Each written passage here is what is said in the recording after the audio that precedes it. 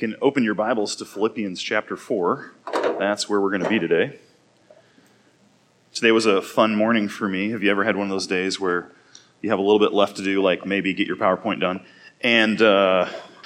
So you set your alarm and then you wake up 2 hours later? That was me this morning, so I don't know. It happens. Usually it's to my students, not me, so... So Chris Anderson had that really cool QR code, and I felt like discontent with my little link. So I have a shortened bit link to my blog, and I have a QR code now. I feel much more content with that. So I think the only thing that could improve my life now is one of those awesome bracelets in Craft Time. So I think I'll go get one of those. Let's go ahead and let's read the passage, and today what we want to focus on, I guess I should give you like a quick overview. Yesterday we defined contentment, so we know what we're talking about. Today we're going to talk about being content in any situation. How can you be content in any situation? Oops, forgot my clock. See, we would never end. Tomorrow we're going to talk about discontentment. The following day we're going to talk about, oh man, I'm missing my order. We're going to talk about pursuing contentment. I'm missing one in there. Oh, and why you should be discontent. So today is the day we're talking about being content in any situation. So go to Philippians chapter 4. We're going to start in verse 10, and we're going to read 4 verses. You're going to notice that one of them is really well known, really familiar. It's probably the one you've seen many times in life. I rejoiced in the Lord greatly, and now at length that you have revived your concern for me. For indeed you were concerned for me, but you had no opportunity. Not that I'm speaking of being in need, for I have learned in whatever situation I am to be content. I know how to be brought low, and I know how to abound. In any and every circumstance, I have learned the secret of facing plenty and hunger, abundance and need. I can do all things through Him who strengthens me. Let's go ahead and pray. Father, we love you. God, thank you for your kindness to us and your goodness to us. Thank you, Father, for giving us this place, Father, where we can go and have vacation and have a lot of fun and make new friends, and we can devote ourselves to the teaching of the Word of God. We're so thankful for that. And Lord, we're very aware that we have an opportunity that not every Christian has on the planet. There are many Christians in parts of the world, Lord, that if they tried to do what we're doing, they would have to take a risk. Maybe even taking their own life into their hands. So, Father, we're thankful today, God, that we can get together and we can come together around your word and be renewed in our minds. I pray, Lord, that you would bless us and bless your word as it goes forth. In your Son's name we pray. Amen. Okay, so this is contentment in any situation. And this is going to be, again, kind of lecture-y, kind of teacher-y. I'll try not to be too boring. But this all starts with a background. So to understand what Paul says in verses 12 and 13, we need to step back into history and say, what is Paul talking about? Like, what's his situation? This is one of the classic mistakes you can make when you study your Bible. It doesn't mean you shouldn't study your Bible. And it doesn't mean if you studied your Bible and done this the wrong way, you failed and thrown the towel. But maybe today you'll learn something that would help you. Paul is talking about things with the church in Philippi, and there's a lot going on. And so if we're going to really get ourselves in that situation to understand what he's saying, we need to get into that historical context. So let's talk about the circumstances of Paul's contentment. All right, verse 10. Here's the context. Well, Paul, he's the one who planted the church at Philippi. So the church at Philippi would have known Paul. They would have loved Paul. They cared about him. They'd tried a couple of times to minister to his needs. But let's go all the way back to the beginning. So in 50, well, first of all, here's Philippi. So now this is modern day. Okay, so down here is Jerusalem, and Antioch somewhere up in here, and then this is like Asia Minor. So this is where the 7 churches of Asia Minor are. And then up here is where Philippi is. And Paul ended up going there on his second missionary journey. He wasn't planning on it, and then he had the Macedonian call, and so he goes. And so in AD 50 to 52, somewhere in there, Paul plants the church. If you want to read that story, you can go to Acts chapter 16 and start there. It's right after the Jerusalem Council, where they decide that Gentiles don't have to fulfill the law. And it's right after Paul and Barnabas have their big fight, and then they go their separate ways. So Paul goes, and he ends up going to some churches, and he ends up in Philippi, and they don't even have enough Jewish men to form a synagogue, so there's ladies down by the river praying, which is what Jewish women would have done. Lydia gets saved. She's a seller of purple linens. And then Paul and Silas, they begin this ministry in Philippi, and people are starting to get saved. And then this weird thing happens. I don't know if this has ever happened to you. Have you ever been walking through the store, and a little demon-possessed girl follows you and says, hey, these are servants of the living God? And it ever happened to anybody? Okay, that happened to Paul. It's kind of unusual, I would say. And so he and Silas are out trying to share the gospel, and there's this little demon-possessed servant girl who's like prophesying about them. Now that's like she's not wrong. They are servants of the living God. But it's kind of hard to share the gospel effectively when you've got this slave girl here, and then her owner is probably trying to make money off it, as you're going to see in a moment. So Paul at some point's like, get out. And that's not how he said it. And the demon gets cast out of the servant girl, and then she stops. This is a really great service that Paul did to this little slave girl, but her master was really ticked. Because the master used to use the slave girl to do this stuff, and then he would make money off her. So Paul just basically destroyed this man's income.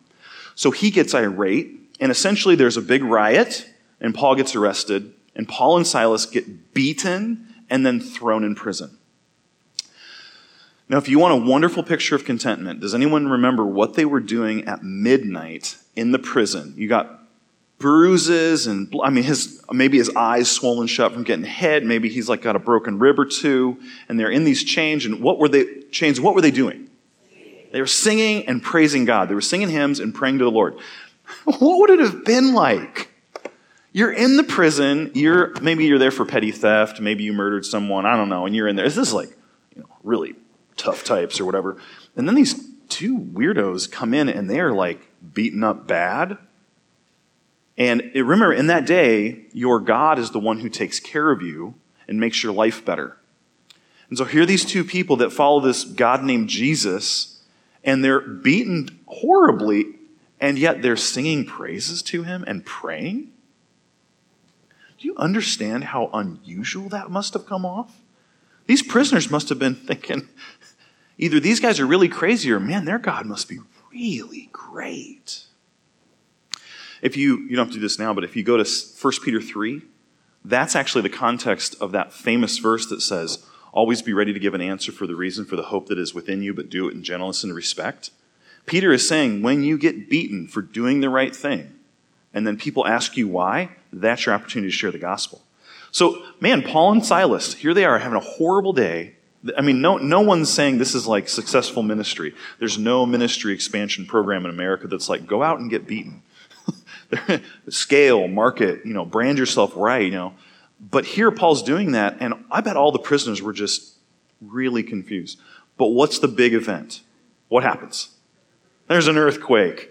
And I don't know how this works, but all the prisoners got unchained. So I don't know if they had like one chain going through all of them, or what if they were all individually chained, and then this happens, and then all their chains are broken. That had to have been weird and surprising.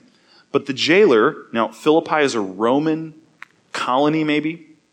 It's not in Rome, but it had all the laws of Rome. So it was kind of like Roman soil. The jailer would have known when he looks in there and they're all like freed from their chains, he immediately realizes any of them that get run away, it's going to cost him. And this is so bad that what does he do? He immediately gets ready to commit suicide. And Paul and Silas have to go, whoa, we're all here. Don't harm yourself. And the jailer is so amazed that he takes Paul back to his house, tends to his wounds. Paul shares the gospel, and the entire family gets saved. So this is what happened when the church of Philippi was planted. Talk about amazing. This is the power of the Lord and the word of God going forth and changing people's lives. So that's how it started. Paul and Philippi, the church at Philippi, they would have had a very close relationship. They would have remembered each other very well. So that's in 50 to 51. He finishes his second missionary journey, and he starts his third, and at the end of the third, he gets arrested again. Paul's always getting arrested, by the way. And so he gets arrested, and then in his transfer, they're taking him over to Rome. He gets shipwrecked, and that's a really great story. And then eventually he makes it to Rome, and then he's imprisoned. And while he's in prison, he writes a thank you letter to the Philippians. Now, let's do some math. I know that's hard, but 50 to 52, let's just take an average, 51. And then 80, 61, Paul writes a letter. That's a whole decade. So what was happening in your life a decade ago? Like, just think about it for a moment. For Paul, a decade in the rearview mirror would have been when he planted the church at Philippi and all those amazing, miraculous events took place. This is the context of Paul. So he's currently in prison. So the Philippian church hears that Paul's in prison, and they say, hey, we should minister to Paul. Paul was in house arrest, and he couldn't earn a living, and so they sent a man in their church, and his name was Epaphroditus. Epaphroditus goes there, and he probably brought a bunch of cash for Paul and maybe some other supplies to minister to Paul's needs. Now, this would have been huge because the way house arrest works is you were in a house under arrest. I know, it's more than that. Now, you came to camp and you learned that. You're like, awesome. I'm never going to your classes. That's really weird. But he was also not allowed to leave the house. And then have you ever seen those celebrities that they get like a DUI or something, and then they get those little bracelets on their ankles that have like a GPS thing, and if they leave the house, unless you're Ant-Man, then you can shrink and get, anyways. So they can't leave the house. Well, in this day, Paul had one of those things, but it was an actual Roman soldier he was chained to, and that's why he couldn't leave the house.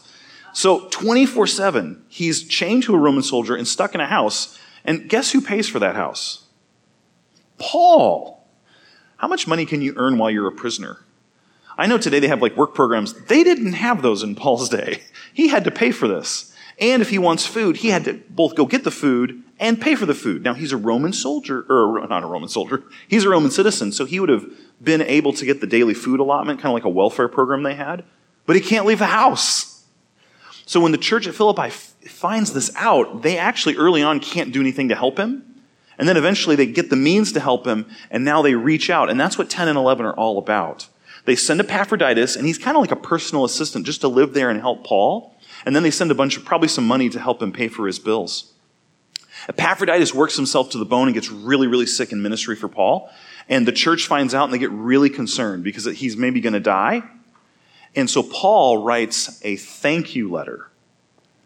And after they revive their concern and send this is like, the whole book is like a thank you letter to the Philippians church. They're talking about he's telling them what's going on. He's thanking them for their ministry. And to allay their fears about Epaphroditus, he actually sends Epaphroditus back to hand deliver the letter so that they wouldn't be sad and concerned and wondering what's happening to Epaphroditus. Now, Epaphroditus was probably either a member in the church in good standing, like a really active member. He might have been one of the pastors. So it's really cool. If you read chapter 3, Paul talks all about it. So that's what's going on. Now, it's really funny because in his need, he says in verse 10, he says this, you've finally revived your concern. But then in 11, he says, now, not that I'm speaking of being in need. Okay. If I said today, man, this person is in need, what are some situations you might think, this is what it looks like to be in need today? Like, just say them out, shout them out. What's that? I think homeless would be one. Yeah, we'd think of homelessness. Okay, what else? What's that? Unplanned pregnancy. Yeah, that would be a big one, like a big life-altering event. What? Hunger, yeah, like you don't have any food. You're behind on your bills. Your house burns down. What's that? Yeah, car broke down, no car, you can't get anywhere. Okay, these are good. So we got an idea of need. Would being under house arrest, chained to a Roman soldier, being required to pay for everything but not being able to make any money, would you say that would fit in the same category? I think it would. What do you think it was like for the Philippians to say, not that I'm saying I'm in need? Are you kidding, Paul? You're in a Roman prison under house arrest. You have to pay for everything, and you're chained to a soldier so you can't escape. And you're doing that all for the gospel, and you don't think you're in need? So I think that's helpful for us to think about Paul's perspective. How could Paul be in that situation, which would be similar to the ones we just mentioned? Unplanned pregnancy, homelessness, no car, no money. How could he be in a situation like that and say, actually, I'm not saying this like I'm in need? That's what we want to learn today. We want to figure out, how is Paul able to be in a really needy situation and yet say, I've learned that I'm not in need and I can be content in this situation. So let's talk about Paul learning Oh, yeah, we already said those things. Let's talk about Paul learning contentment in any circumstance, verse 12. Paul learning contentment in any circumstance. So I'm going to read verse 12 to you, and you can see where he bookends it. So the end of 11 says this, I have learned that in any situation, I am to be content. I know how to be brought low, and I know how to abound. In every circumstance, I have learned the secret of facing plenty and hunger, abundance and need. All right, so let's talk about bookends. You know what a bookend is, right? On a shelf, if you don't have enough books to go from side to side, and you put them in the middle, they fall over. And so you put bookends next to them to hold them up. And bookends are kind of like the furthest extent of both sides of the books. You go as far this way, you get to one bookend, you go the farthest way to another. We're going to talk about the bookends here now. If I bought bookends, if I ever did, these are the ones I would buy. Look at those. Isn't that wonderful? If you're a Lord of the Rings fan, this is great. The two kings from right there, and you get bookends. Oh, that'd be awesome. So, but the idea here is that you got the one end and the other. It's like the two extents, the two extremes. It's like as far apart as you can go. So I want to talk about the bookends here that Paul deals with. He's learned to be content in two scenarios. And it's not like these are the only two. The way he's communicating this is whether it's all the way to that side or all the way to that side, no matter what the circumstance is, I can be content. And that's the metaphor or the illustration he's doing. All right, so first of all, he says, I know how to be brought low. Does anyone's Bible say I know how to be humbled? That's another translation of this word. It's the same word for humility. I know how to be humbled. Well, no one really likes to be humbled, right? Usually if you hear about humility, it's a pastor or someone more wise and godly saying, hey, you need to be humble. And generally, if that comes up in your life, it's because you've been exhibiting some pride. And in that situation, what do you have to do? I have to choose, okay, I'm going to be humble. So it's like an active thing. I do the choosing. What's interesting here about the wording is my Bible says, I know how to be brought low or be humbled. Now that's a little bit different. Let's remember some grammar language. Okay, I'm going to give you a sentence. I hit the ball. Okay? We call that the subject of the sentence. It could be you, could be I, whatever.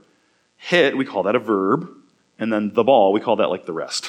Object, predicate, whatever. There's different words for it, okay? I'm not a grammarian. Anyways. Direct object, well, it is a direct object. It's in the, yeah, okay. That's good. I always get nervous when I talk grammar because people who really understand grammar, anyways. So I hit the ball. So this kind of a verb, we call it an active verb because the subject is doing the action. Okay, it's an active verb. Now, I didn't know any of this until I took a class one time about languages and grammar, and I thought this doesn't matter until I started to understand how this affects the Bible. Notice that if I said, I could change hit to something passive by saying I am hit by the ball. So now if I say I am hit by the ball, I still have a subject, I still have a verb, and I still have the other thing. By the ball. I think it's still the direct object there. But is it indirect because you have the by? Prepositional phrase. Okay, there we go. Object of the preposition. This is great. I love this. I also don't teach any grammar classes at all. Except Greek. Okay, so if it was in Greek, I could tell you. How to embarrass yourself as a professor. Okay. But at this point, what I want you to see is the direction changes. If it's active, the subject is doing the action. If it's passive, the rest of it is doing the action to the subject. So the subject receives the action. That's really important to note in the Bible. So think about Romans 12:2. Do not be conformed to this world, but be transformed. What Paul does not want you to say there is, how do I go out and try to conform to the world? That's another place. What he wants you to think of is, how is the world trying to conform you, because the verb's passive there. Here, when he says, I know how to be humbled, he's not, or be brought low, he's not saying I go and I humble myself voluntarily or I actively bring myself low. He's saying I know how to be in a situation where something else is doing the bringing me low or the humbling me.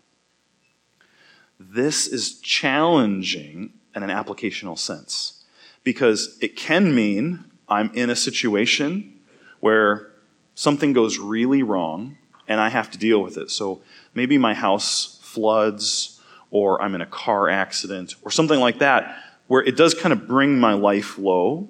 That's a passive thing, yes. But there are other times where perhaps God humbles me or brings me low by showing me my sin. Now, that's not exactly the same situation here, but both are an external thing that bring you low. Paul knows how to go through that. I don't know about you, but when I have to look at my pride square in the eye, it's not a fun situation. And I'm pretty resistant by nature. I have to work on, okay, what is God doing? How is he revealing my heart to me? Well, it would be similar in these kind of situations. My house burns down, my car breaks, my whatever, and I'm, in a sense, being brought low. Sometimes it's not very low. Sometimes it's really low. I want you to ask this question inside of yourself, not outside. When those sorts of things happen in your life and your life is brought low, how do you handle it? What's your response? Think about the last time something really bad happened. What was your response? Now, sometimes our first response is horrid. Okay, so give yourself a little understanding of your nature as a sinner. But was there a change eventually to where you had the proper response? If you have a history of not responding well, this is the passage for you. Paul is going to share with you the secret on learning how to respond and be brought low in those situations. All right, so brought low, we're on the one side of the bookend. He then says he knows how to face hunger. I don't know if by looking at me if you can tell, but I don't know how to face hunger, okay? This is not one of my strengths. I had a very full meal at every meal yesterday because I'm at camp, and I know that if I do that every day, by Thursday I'm going to hurt and probably be in like a perpetual nap mode. But facing hunger, I think there's a couple of things to think about it here. When we say hunger in America today, I'm like, oh, I'm intermittent fasting and I'm skipping breakfast, or I didn't get to eat until 2 o'clock instead of noon. Man, I was hungry. So just think creatively, what kind of hunger do you think Paul might be talking about in his world? I'm thinking in the day category, yes. I think let's just go with days. I don't know if it's weeks. I know that gets really sketchy there, but maybe it's days. And he's in house arrest. He's chained to a Roman soldier. He's got to pay for everything. When he says, I've learned the secret to facing hunger, it's not like lunch is 2 hours late. Like, it's maybe been a couple of days, and he's like, I can face that. I know the secret to handling that. Boy, if Paul could tell that secret, I bet we'd have like a dieting phenomenon in our culture today, because, man, that would be really helpful. But that's a pretty serious thing. And then the other thing I want you to notice about it is he's talking about food. That's kind of necessary. Like, I have to have food. This is not like, oh, I really want nice food, or I want like a really nice day, or like the niceties of life, or the bonuses or the extras. This is something that if he doesn't have it, he will die. Literally life and death at a certain point. But he says, I know how to face that. I've learned the secret of facing that.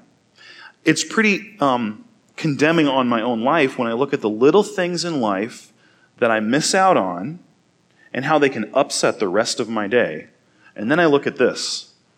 I hope you enter into my pain here and you don't mock me. I expect Dave back there to mock me. I forgot my pour-over basket. So I have all my coffee gear. I have my really nice grinder. I'm a big coffee fan. My friend Tim has a coffee roaster. He roasted me coffee before I came up here. It's like 4 days old. It's so good. 3 years ago when I was coming to camp, I took a picture and sent it to my wife and her sister and said, I'm ready to go. And Julie, who works in the office, is like, Andy, we do have a coffee shop. And I just responded and I said, I am a coffee shop. I don't need your coffee shop. But this is like the best camp coffee shop ever. Because you have really good anyway, I'm not going to go into it. It's really good. You have no idea what you have, okay? And so I show up and I was like, okay, I got this. And I'm looking, where's my basket? So I've been at the mercy of Steve Cox. But thankfully, he has a really good coffee maker, and he's been able to make it. But I don't know this one, so my mix is always off, so my coffee's a little weak. I'm telling you, this is of the Lord, everybody. What am I going to do? Man, I didn't have good coffee today. It was just mostly good coffee today. And I'm talking about Paul facing hunger, and what am I going to do? Complain about coffee? I can't do that. But how often does my entire day revolve around that next cup of coffee? Now, if you don't like coffee, you're like, well, you're weird. But what is it for you? Is it the next soda drink? Is it the next episode? Like, Paul is talking about real life and death needs. And I think we can get ourselves like, oh yeah, the next time I'm in a really life and death situation, I need to be content. But if it applies to a need, how much more a silly little preference for a roasted bean that I soak and then I drink? Do you see the difference here? Like, Paul is giving us the as far as you can go example of how to be content, but I hardly ever face that. But discontent pops up all over when I don't get the things that my heart desires the way my heart desires them. So I'm really thankful he threw in hunger. And then he says, facing need. Now again, we've talked about this. He just ties it up. He's like, hey, I'm talking about needs here. I'm talking about, I've been in real need before. So think about all the needs he's been in. How many times was he whipped? Well, one time I remember he was beaten and whipped so bad he was left for dead and they thought he was dead. He's had the 39 lashes from the Jews a couple of times. I can't remember, it was 3 or 4 times. He was shipwrecked. He's been in prison multiple times. So any of those situations, I think, would be like a bookend, as bad as it gets, okay? And Paul has learned that the secret of getting through those things is not getting a bottle and drinking until you forget, or binging a series so you're not thinking about it. Paul has a different path to contentment. And we can travel a path to contentment that we think is going to pay off and not realize we're doing that. So I'm thankful that he put this one bookend in. Now let's look at the other bookend, because this one's weird. He knows how to face good times. Okay, Paul, I need help with this one over here, but I'm fine. Like, give me $1 million, I'm okay. I'm fine. So it's interesting. He says he knows how to abound. Okay. He knows how to face plenty. And then he says he knows how to face abundance. Now, I don't know about you, but if I want a trial and God lets me pick, I want these. I want to have plenty. Plenty is like when you have more than you need. It's like you go to harvest and there's more than you're going to need, and then you can sell some. That's plenty. Abound, when I think of abound, it means to overflow. So the other day I was making coffee, and Abby was in the kitchen, and she likes to watch me make coffee, and sometimes I'll put her on the counter and she watches me do the little like swirly pour thing, because I'm a nerd. And a snob, I think, is what people call it, coffee snob. I just like good coffee. That's all. I just like good coffee. And so what you do, this is, I know, high nerdery, but if you like coffee, you know, you get your cup, you get your filter and your basket, and you pour water through it. No coffee, so you clean it and warm the cup up. Then you dump it out. Then you put the beans in, and then you bloom it, which is to like let it expand. Then you pour the rest. It's a big involved process. And I had forgotten, I cleaned it and I left the water in the cup, and I had forgotten about that. Reset the scale to 0. And so I'm pouring, and I get the right amount in, and I walk over here, and I'm doing some dishes or something, or putting something away. And then Abby's like, Dad, there's coffee all over. And I turn, and it's like all over the counter. And I'm like, no. Now I'm not concerned that it's making a mess. I'm concerned that now I have to make it again, because the coffee is going to be all messed up. Oh. Okay, but that's overflowing. That's abounding. That's like when everything is like doing good. You have way too much. Now, why? Why would Paul say he's learned to face that and be content? Would that even be a temptation? What's interesting is, if we think about it, like when we talk about contentment this week, I think we always go over to this bookend. And we're like, man, when it's hard, when it's bad, when I don't get what I want. But Paul was equally as concerned that when things go really well, you might face discontentment, which is interesting to me. So I had to think about that for a while. Well, I think an illustration of what I'm talking about is, I have a friend, I was doing some classwork in Louisville, and we're all PhD students, and so we're all poor. Okay, we're theology PhD students. No one's making money off this, okay? And he's in the class getting training, but he's an anesthesiologist. He was okay. He was not hurting. And it was, I don't know why it came up that week. It was an apologetics class, and I can't remember what the point was that we were talking about, but you know how, like, spiderweb conversation? But he said, you know, guys, And he said it really kindly because it can come off odd, but he wasn't like that. He says, sometimes when you don't have money, you think, if I just had the money, it would fix the problem. And he wasn't talking down to us from his high and mighty place, because he'd been in the lower end too. But he said, I just want you to know, guys, it doesn't actually solve all your problems. And sometimes it actually makes it even harder to follow Christ. It was interesting, as we talked, you think about it, if I have all the money I need, I'm not really being driven to prayer the same way as when I'm facing need. Have you ever looked back at your life and you went through something hard? Was that like one of the times where you were closer to God? Did that ever happen to you? Like something bad happens and suddenly you're praying regularly, you're in the Bible, you're talking to people about the Lord. But then when things go well, it's interesting. You wouldn't think you're discontent because you have all the things you want, but there is maybe a spiritual discontentment because I have all the things I want and I don't need God. There are some people who are very driven, self-sufficient people, and there are other people who are not like that. But sometimes when you have everything you need, if you struggle with self-reliance and it's just like cultivating that self-reliance, that I'm independent, I can do it, I don't need God. Now you'd never say that. Again, remember, these are Sunday school answers. I would never say, do you need God? No. No one's saying that. But in our souls and in our hearts, sometimes we live like that. Now, it's interesting. I'm thankful that Paul points this out because you can have a lot and still struggle with discontent. The other example of this is not like the spiritual problems that arise from it. I don't know who this is. Warren Buffett or some rich guy was on an interview. And the guy was saying, you have this much money. That's almost more money than anybody. Yet you're still starting businesses. You're still doing how much money do you want to make before it's enough? And the guy said, just a little more. Now think about that. That's one of those, the goalpost keeps moving. I made $1 million. Okay, just need a little bit more. Oh, now I'm at $10 million. Okay, just a little more. And so you can think, I'm not discontent because I have everything I need, but there still can be discontent in riches or when things are going well. And Paul wants us to be on guard both to discontent over here, but also discontent over here. And that was helpful for me. I didn't actually think about that before. So let's get to it. What's the secret? What is Paul's secret to contentment? Verse 13, he says, I can do all things through him who strengthens me. Now, some of your Bibles don't say him, they say Christ. It's the same thing either way. If you want to get into textual variation and all that, we could talk about it. But if it's the pronoun, who's Paul talking about? If it's just him, it's Christ, because that's who he's been talking about in the book. That's the whole book of Philippians is all about Christ and his trying to have the mind of Christ and following after Christ. And so it's Christ either way.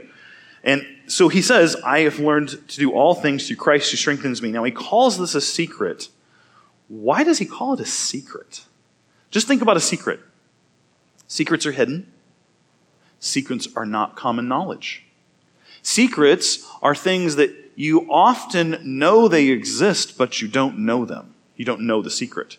So maybe a good example is an inside joke. Have you ever seen a group of friends and someone says something, and then maybe another person says something, and everyone laughs, and it makes no sense at all? You're like, what? I don't know. I'm not even going to try it. But, there's an inside joke. And now, that's a good example of this kind of a secret. You know something just happened, and you know they know, and you don't know, but you don't know the thing they know. Sorry, did we get all that mixed up? And so I think that's a good idea of what maybe Paul's getting at. There's a secret here. Think about it. If you're unsaved, if you don't have Christ, you literally can't have this kind of contentment. Remember what we talked about yesterday. What are your options? You can avoid or try to change your circumstances, or you can just flow and accept life. And then you sort of lie to yourself and say, this is not that bad. Oh, this is actually okay. There's a silver lining. This is pretty good. Well, it could be worse. But then you meet a Christian who has this kind of true contentment. Do you think you would notice? You may not know the words yet, but you're going to see something and say, man, that's different. They went through something and they didn't respond the way I did. Why is that? So you would know something's going on, but you wouldn't know what it is. I think that's why Paul uses the word secret here. Something along those lines. He knows this, and it's hidden. Not everyone knows about it, but maybe people would see the results and wonder. For you, if you can learn contentment, this is a witnessing opportunity goldmine. Think about being at your job, and something goes really bad. That commonly goes bad. So I used to work in an auto shop, and I was a service advisor, and so someone calls and makes an appointment, and I write it down under my number. When that customer comes in, whoever service advisor it is, it doesn't matter, they go to me, and then I would get like the sale off that sale. I would get the commission off the sale. Well, sometimes they would call you, and then you'd put it in the computer and it wouldn't save, or something would happen because it was a glitchy computer system, and then the other guy gets the sale. Well, what if it's like rotate tires and oil change? There's not much money in that. I mean, a little bit. But man, if it's like a replace a transmission, that could be a lot of cash you could have made. Now, when that would happen to my coworkers, I wasn't on commission, they were, so it was a little different. There was to be some irate, angry arguments. Man, if I was on commission and I could have responded in the Lord, trusting Christ, who's omnipotent and providentially running all events in life, and in front of them, I could have responded in a God-honoring way, can you imagine how different that would have been? Now, what about your job? Is there ways that you can trust the sovereignty of God in the circumstances of your job to the point at which your coworkers will think something's off, but not bad? Something's different, but maybe good? This is witnessing opportunity. I know it's good to go and knock on doors. It's good to go out but this is like, just as you're living in your job, you can be like making it very, very easy for people to wonder and then come and talk to you. I think this is a really good witnessing opportunity. So then what is Paul's secret? It's Christ. His secret is Christ. Yesterday we talked about the foundation to contentment being the character of God. Here, Paul says the same thing.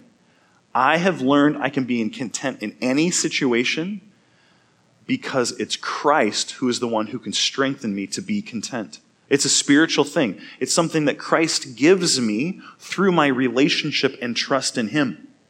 And if I am connected to Him, if I am connected to the vine, if I am abiding in Him, He gives me a spiritual contentment that I think goes beyond the world's understanding of this scenario. But that means if I don't have Christ, no matter how I strive, I don't have access to this kind of contentment. And if I do have Christ, but I live for myself and I live in the flesh, I would not expect to see this kind of contentment in my life. Excuse me. So we're almost done. I want to draw a couple of things together, and then we're going to have a little sidebar here because I can't not have the sidebar. You'll see in a moment. But I want you to think about your life. Do you struggle with discontentment? Do you see the roots of that? Do you see the fruit of that in your life? Be honest with yourself. In the Proverbs, the wise man is really brutally honest with himself. He wants people to correct him. He wants people to critique him.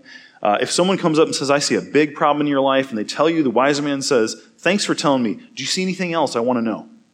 The fool, I jokingly say, you look at the fool and you're like, hey, your shoe's untied, and then he rips you up one side and down the other for pointing out an untied shoe. The fool wants nothing to do with rebuke or criticism. So one of the ways to be biblically wise is to be really hard on yourself in a I'm being totally honest way. So be honest. Do you struggle with discontentment? If you do, what are the areas that you're discontent in? So take that thought, and then the second thought you need to have is, what's my relationship with Christ like? Are you in church regularly? Now, I know you can attend and be, checked out, but are you attending church? Are you in the Word of God regularly? Are you feeding on scriptures to feed your soul? Are you letting the Word transform the way you think, renew your mind so that your outlook is seeking the things above, not the things that are here on the earth? Are you disciplined in that, even when you don't feel like getting into the Bible? Sometimes you get these Bible reading plans, and you feel like You can't, man, this fly is killing me. I'm going to kill it. I'm content. Come on, fly. It's okay. I can be content right now. Come on, fly. Hey, he landed on my iPad. Okay, come on. We can be buddies. Man. So if you have a Bible reading plan and you don't always understand the Bible, that's okay. Just keep pushing through so you get familiar with it. The more and more you read it, the more you look at it, the more you study it, the better it is. But if you read it and don't understand it, that's okay. You're devoting yourself to God's word. That's surely beneficial. But what's going on in your soul? What's going on in your heart? And I would say overall, are you in a position where you are submitting to God and submitting to Christ? Or are you in a position where I'm doing my own thing? And I'll give Christ a little bit, but I'm not giving him rest. The rest. Okay? He gives you rest. You give him the rest. I would say that if you want contentment and you pursue it and you drive after it and you try to go obtain it, but you leave Christ over here, all you're going to have is flow with it, accept it, or change your circumstances. If you want true contentment, you got to be connected to Christ. Now, some of you today may not be Christians. And maybe you're at this weird camp and they're doing these woo-woo weird spiritual things. And this is all new to you. And you think it's weird and quacky, but you've been meeting people and they are different. There's something, like we got oddballs here. No offense. I'm an oddball, you're an oddball, but there is something different. If that's you today, please understand that what I'm talking about is what these people have access to that you don't. You can have access to that. You can. You can know this Christ personally. If that's you, come talk to me, come talk to Chris, come talk to anyone who works at camp. Talk to the people you came with. They know you the best. They could help you with this. If you're a Christian today and you don't have this contentment, it's got to be your walk. It's got to be what's going on with your walk. What's your perspective? Do you understand why God gives you trials? Because that's actually how he changes you. He wants you to go through hard things. Not because he's evil. Remember, his character is good. But that's how he helps you to see what's in you, and that's how he transforms you through his Spirit. James 1. Study James 1. If you haven't been in James 1 in a while, get in James 1. Okay. So thank you. Now, I have a sidebar that I can't not do. I'm sorry. Can we just talk for a moment about authorial intent? Okay, so maybe you've never heard of authorial intent before, okay? Oh, that was all supposed to come up one at a time. Bummer. So today, you've heard Philippians 4:13 before, right? I can do all things through Christ who strengthens me. Can we just, real quick, where do you see that in culture? What? Athletics, that's the big one. That's what I'm looking for. I can quit fishing. We just made a good catch. Yeah, athletics. I know sometimes like runners will write it on their shoe or they'll put it on their jersey if you're a sports player. Does anyone know of anyone famous who used to maybe put it on the eye black on his face? Like Phil, 413. You know what I'm talking about? I like that guy. I'm not trying to critique him. But it becomes common, and when you see it in the sports context, what does it mean?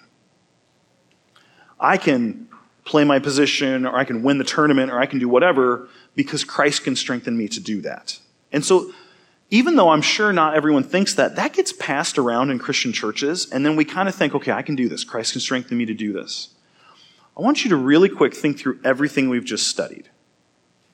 What was Paul talking about? What was Paul's context? Now, I'm going to go Witch of Endor on you, okay? Not Endor where there's a Death Star, okay? Endor, like Saul, who wanted to know something, and he went to the Witch of Endor, and he called who back from the grave? Samuel. Okay, I draw the pentagram, I got the candles lit, up comes Paul. We're going to have problems. Paul's going to see this and be like, you are pagan, you are being occultish. And I'm like, oh, hold on, Paul, just ignore the paganism, okay, real quick. We just wanted to let you know that we really are so thankful for all the writings that you gave to those churches, because those have been a source of nourishment and leadership and comfort for the church for 2,000 plus years. We're so thankful, Paul. And maybe if Paul ignored all the Satanism, he'd maybe look at me and think, I'm really encouraged to hear that. Well, what's an example of something that you learn? Oh man, Paul, when we go to sports tournaments, like the Colosseum in your day or the Greek games, we write that one verse you sent to Philippi about you can do all things through Christ who strengthens you, and then we work really hard and we know that if Christ could strengthen us to win those games. What would Paul do? What? He would smack me. Thank you. I was hoping someone would get violent today.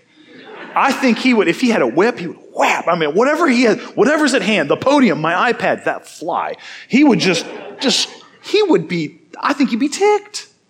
Now, why would he be frustrated? Is that what he meant? No, I don't think Paul had any concern about thriving in life, succeeding in life, winning in life. Paul's point was that you, through Christ, can be strengthened to be content in any situation. Now, is it true, like take this verse out of the Bible, out of the context, okay, let's just pretend we did that.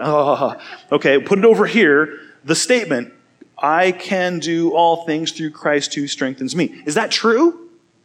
Well, duh. Yeah. Like we talked yesterday about God being omnipotent. So if Christ strengthens me to do something, can I do it? Yeah, okay, yeah. So I'm not saying that that's wrong. Is that what Paul meant? No, it's not. So I know this is kind of a sidebar, but when it comes to studying your Bible, you always need to be asking the question, what does the author intend me to understand? There's so many things I got wrong studying my Bible growing up because I didn't ever think about the context or what the author was trying to say. And so I know this is not like a Bible study week, but I can't not tell you this in this passage because it's such a commonly misunderstood verse. Now, this is the other reason, though, that when you do your Bible reading, it may not make sense to you. If you flip into any of those pages in the middle that stick together because we never read them, they're called the minor prophets. You know, that's Daniel. He's, okay. Micah, okay. Tell it not in Gath, weep not at all in Beth Lephra. Roll yourself into dust. That was really good Hebrew pronunciation, by the way. Pass it on the way of the inhabitants of Shaphir and the nakedness and shame. Oh, okay, let's go somewhere else. And I just start flipping through, and I'm like, what's a word from God for me today? That's never going to produce spiritual growth in your life. Now, you don't need to be an expert interpreting the Bible, but I would appeal to you to think through when you talk to someone else, do you want them to think about what you're trying to say and not just take your words out of context? Yeah. And so we should be doing the same thing with God's word. And when you do that, you start to understand what Paul's saying really clearly. Okay. So here's your renewing the mind questions. So this is scripture in action time. And so if you want to take these and you want to talk about them, feel free. If not, no pressure. So this is worded really long, but again, if you get online, you can get this written out. If contentment in any situation, which is what the Bible is offering you today, you can be content in any situation. Now, please, for a moment, think of the any there. Think of the worst possible situation. It doesn't mean you're going to like it, love it, be excited about it, or want to repeat it. You might be hurt by it. It might be very difficult, and it might be something you deal with for a long time. But the Bible is offering you, in the midst of that, contentment. And you get that through Christ. So if contentment in any situation is based on Christ, what does your walk with Him look like? Ask that question today. Spend time thinking about that. What does my walk with Christ look like? Now, when you say things like that, I remember I was like 10, or no, I was 14, I think. I was at this church, and there's an elder, an older guy who was like a lay, it was a different situation. He was like a kind of a servant in the church. And he was really funny. He was actually a kendo master, which is like sword fighting, and he'd given it all up. It's a great story. But he's standing next to me, and he's like, Andy, how's your heart? And I'm thinking, now I know he's not talking about this, but in my mind I'm like, I don't know, I guess okay. And I really appreciated Glenn. He was trying to get me to think about what's going on inside of you. Like, how's your walk with God? How's your love for the Lord? But I didn't really have the equipment to think through that at 14, but I'm glad he asked that question. But here, if I say, how's your walk with God? And you're just kind of like, I don't know. Here's some questions that might be indicators. Number one, how often are you in the Scriptures? How often are you in the Scriptures? And I would say, even if you get in and you don't understand them, but you're trying to be faithful, I think that's you pursuing Christ. But if you're not even trying to get into them, that's, to me, says something. Now, we get busy, I understand. But how much do you prioritize that? And you might think, man, I'm so busy. Okay. this hurts. It hurts for me too.